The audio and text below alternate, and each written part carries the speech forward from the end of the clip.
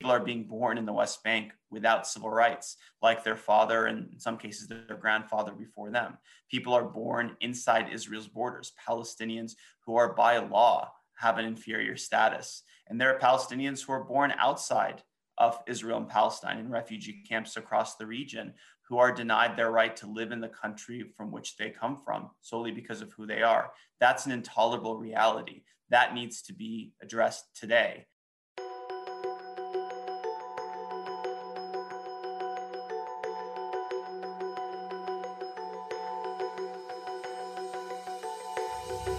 Welcome to This is Palestine. I'm Deanna Boutou. And I am Omar Baddar.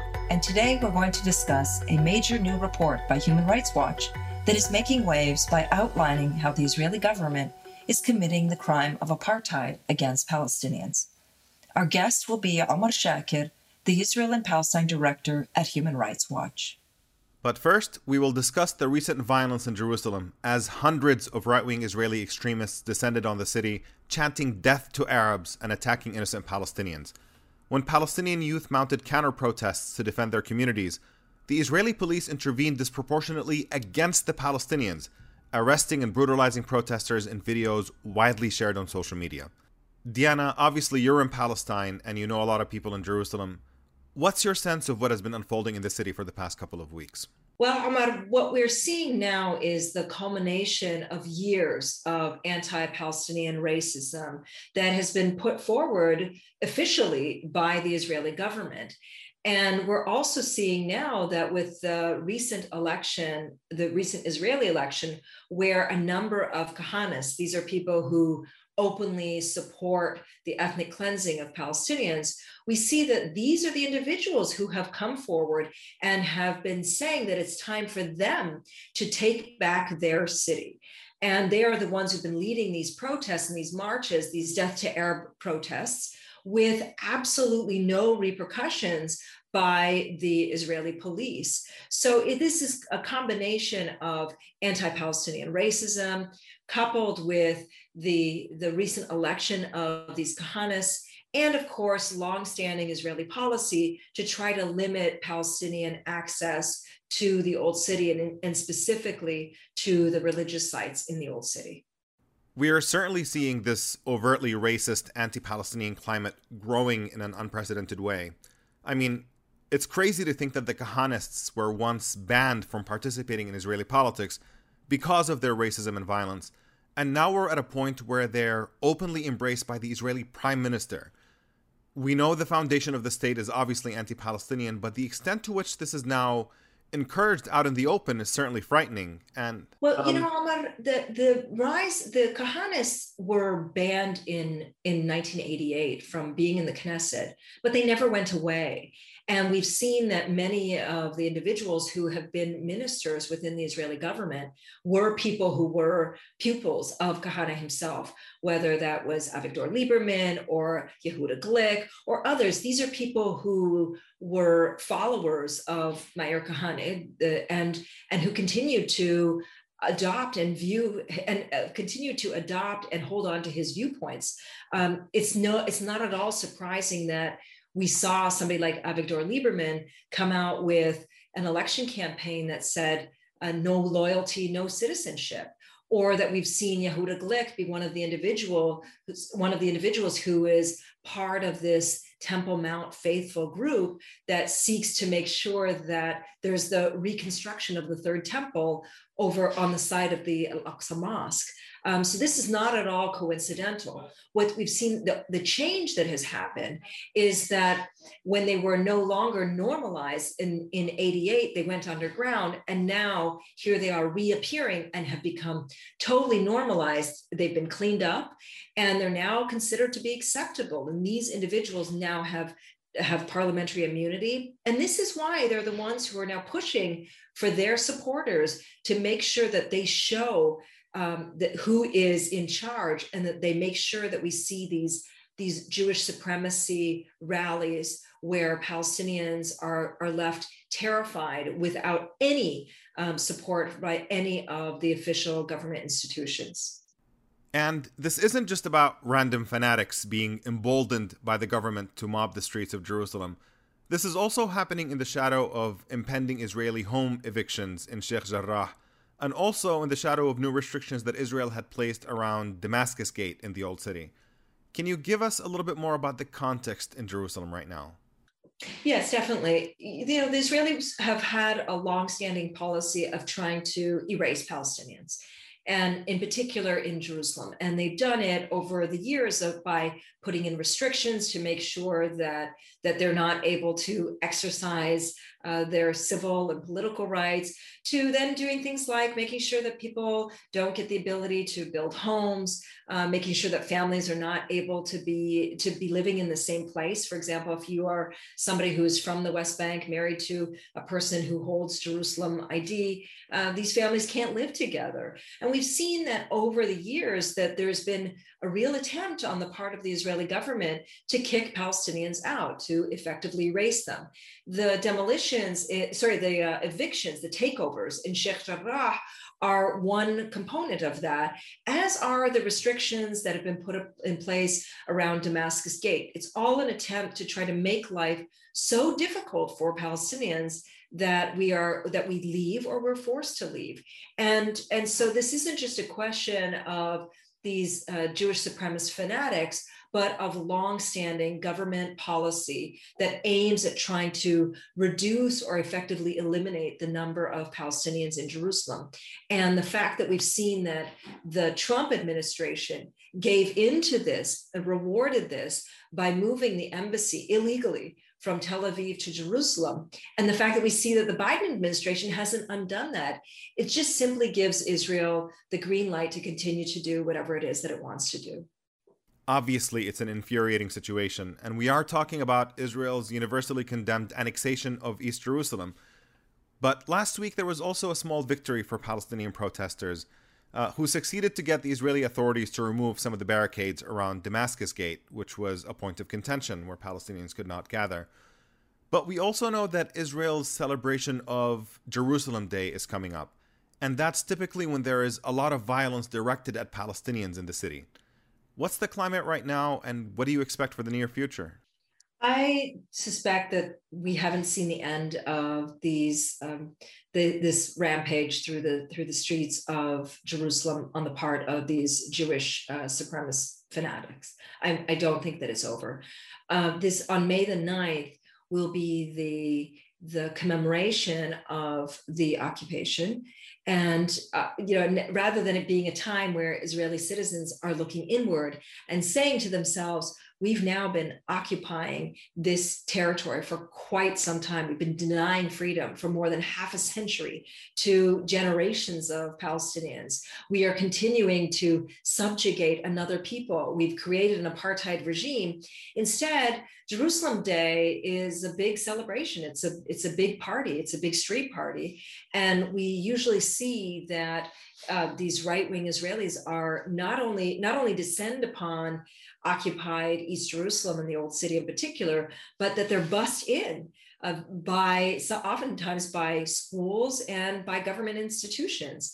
So we end up seeing that shopkeepers are terrorized. Women I've seen it personally where women have had their hijabs been forced off of them by these young Israelis. I've seen many times where shops have been, where they've stolen goods from Palestinian shops, where Israelis have stolen goods from Palestinian shops. I've witnessed how they've spat in the face of Palestinian shopkeepers. I've witnessed how these youth have tried to instigate fights. I've seen them hit Palestinians, all under the cover, under the watchful eyes of the Israeli police, who do absolutely nothing to protect Palestinians. So I think that this latest, there might have been a closure of one element of it, which is the removal of the barricades, but I don't think that we're going to, at any time in the near future, see the end of these types of marches, these death to Arab marches. In fact, given who's in the Knesset now, given that we see these Kahanas in the Knesset now, they've now been emboldened. And fully expect that we're going to see more of these Death to Arab marches rather than fewer of them. Thank you, Diana. Obviously, this is a deeply concerning situation that we're keeping our eyes on, but this has been very informative. Thank you. Thank you very much. And now we'll turn to Diana's conversation with Omar Shaker, the Israel and Palestine director at Human Rights Watch, to talk about the organization's groundbreaking report on Israeli apartheid that they just released last week. So welcome, Omar Shaker. Welcome to This is Palestine. Thank you for having me, Diana.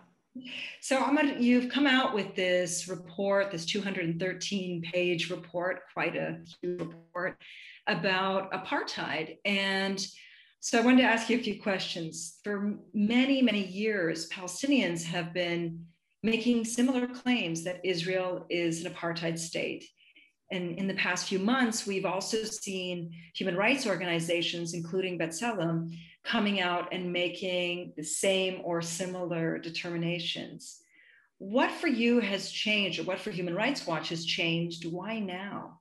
Thank you, Deanna, for that question. Human Rights Watch does not make determinations around crimes against humanity lightly. And while certainly many of the abuses documented in the report go back many years, there was at least some question for much of recent decades regarding whether or not there was an intent by Israeli officials to dominate, which is one of the three elements necessary for the crime of apartheid.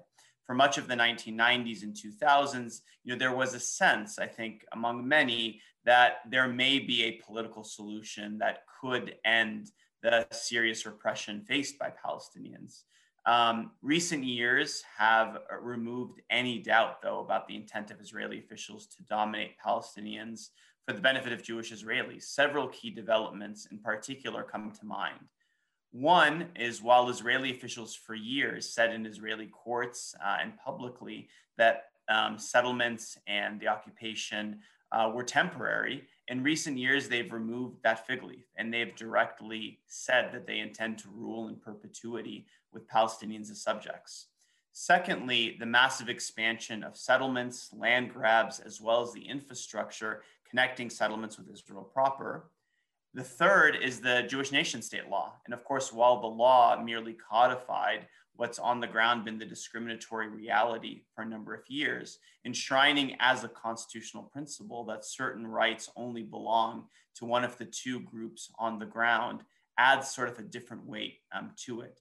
So when we put all the evidence together, and we also in this report tried to connect the dots. We had done research for years looking at the treatment of Palestinians in particular areas or particular phenomena. But when we started to connect the dots and then we applied this law that exists, it became overwhelmingly clear that apartheid is not some future or hypothetical scenario. It is the reality for millions of Palestinians. We're conscious we're not the first organization to make this determination, and we certainly won't be the last. And we know Palestinians have described their lived experience as apartheid for years and indeed for decades. We hope that this report will contribute to the growing recognition of the commissions of these crimes and ultimately to ending them.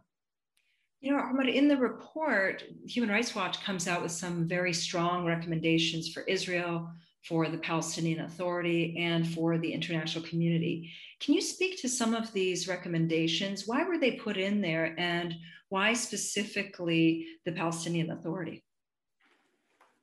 Human Rights Watch's recommendations in this report stem from how we approach situations of crimes against humanity across the globe. The recommendations are aimed at ending complicity in the underlying crime. We have several main recommendations, but they all sort of flow from that main principle. They include that the ICC should investigate and prosecute those Israeli officials implicated in the crime, as well as national courts to do so under the principle of universal jurisdiction. We call for targeted sanctions, including asset freezes and travel bans on the Israeli officials implicated in the crimes, a conditioning of all military and security assistance and arms sales to Israel on taking steps to end the crime. The recommendations to the Palestinian Authority is consistent with our recommendation to all governments, which is to vet and evaluate all forms of bilateral, multilateral agreements and engagement with Israel to ensure non-complicity in the crime and to mitigate human rights impacts where possible and where not possible to end those activities. In terms of to get to that point, we are clear that step one to move towards adopting these sorts of human rights tools are to acknowledge the reality on the ground, for what it is. For too long, the international community has, treated human rights abuse, serious human rights abuse, as a symptom of the problem, as opposed to the core issue. And that has led them to not take the sorts of human rights measures that a situation of this gravity warrant. So many of our initial recommendations focus on getting us to a place where these sorts of human rights-based recommendations can take place. Things like, statements to that effect, a UN Commission of Inquiry, a UN Global Envoy for the crimes of apartheid and persecution. So these steps, we hope, will lead to a place where we can finally get to accountability, to end impunity, and ultimately human rights measures that ensure protection of human rights for all people living in Israel and Palestine. But given the political reality, do you expect to see action? We certainly don't expect apartheid to end overnight. It's quite clear that we're dealing here with a very sophisticated machinery of repression aimed at privileging one people at the expense of another, depriving millions of Palestinians of their fundamental rights solely of who they are. So we understand that this is a process that will take, some time.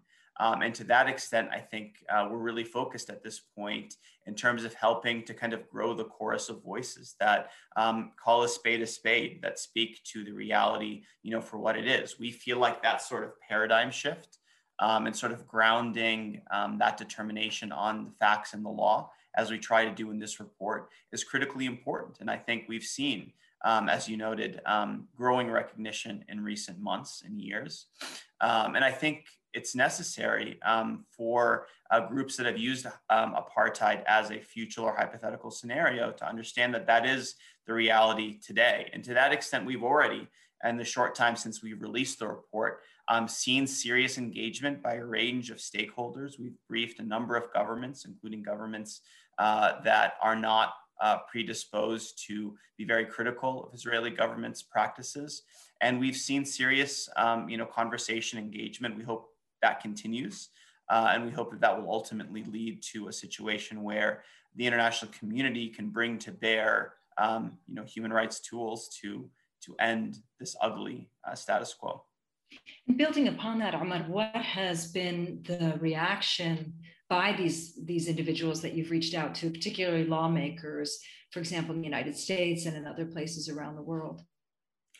I have to say that most of the folks that we've spoken to have not had disagreements on the merits.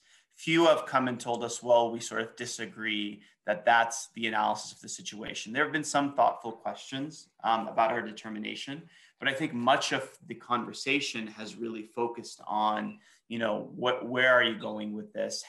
How do we get there?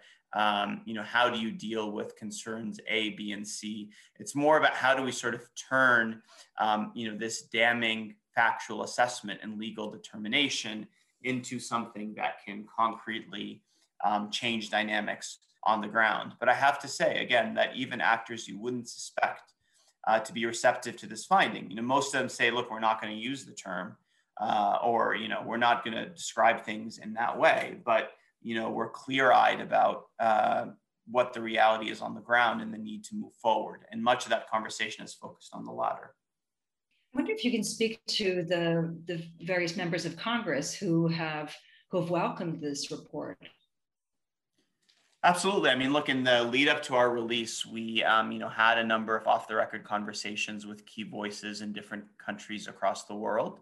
And now that the report is public, we certainly hope not only to engage with those members of Congress and legislators and other officials and policymakers in countries that have embraced these findings, but to also expand beyond those and to hope to build, constituencies and support among folks that have not yet sort of embraced this sort of analysis. And I think there are some positive indications already in the kind of initial hours since the release that there may be room, I think, to really build on this report. This isn't a report that's going to be released and then sort of be forgotten. This is very much going to be something that frames Human Rights Watch's research and advocacy agenda for months and years to come. And we hope to continue to to engage in conversation with those in Europe and the United States and the global South and other parts of the world who have a sense that,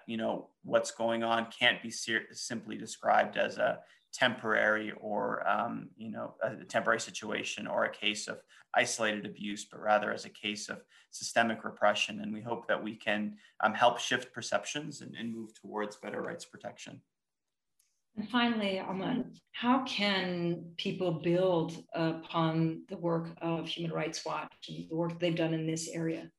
I think Human Rights Watch very much sees ourselves as, building on the work that so many others, have done, human rights organizations and others. And I do think there really is a coalescing among, many of those concerned about human rights on the ground today with a similar assessment of what that factual reality is on the ground. Of course, many groups we all conducted analyses independently. There are differences in our approaches, but I think it speaks to the growing recognition of these crimes. So I really think the challenge incumbent upon all of us that have this assessment now is to continue to engage with stakeholders around the world, in Israel and Palestine as well, to lay out the facts, explain, why this is the most accurate description of the reality on the ground, and most importantly, beyond what you call it, why there's a need for us to anchor the conversation on the situation today, not some future peace agreement. For too long, human rights have been considered as something that will be addressed once we have a political solution. But a political solution is not around the corner. And while we all hope there is one, we can't continue to live in a reality where millions of Palestinians live without their fundamental rights because of who they are. People today are being born in Gaza without the right to free movement outside of narrow humanitarian exceptions. People are being born in the West Bank without civil rights, like their father and in some cases their grandfather before them. People are born inside Israel's borders, Palestinians who are by law have an inferior status. And there are Palestinians who are born outside of Israel and Palestine in refugee camps across the region who are denied their right to live in the country from which they come from solely because of who they are. That's an intolerable reality. That needs to be addressed today, not pending some political solution that may or may not come anytime soon. And that's where we hope we can shift the conversation. Well, thank you very much, Omar, for this interview. Thank you most especially for the report and for all of the hard work that you continue to do on the issue of Palestine. Thank you once again. Thank you, Deanna. My pleasure. Thank you for listening to This is Palestine, a podcast brought to you by the Institute for Middle East Understanding. The IMEU is a nonprofit focused on giving you access to untold stories, facts, and expert sources on all things Palestine. For more information, please visit our website at www.imeu.org and follow us on Facebook, Twitter, and Instagram at the IMEU. Please don't forget to subscribe. I'm Deanna Butu. Thanks for listening.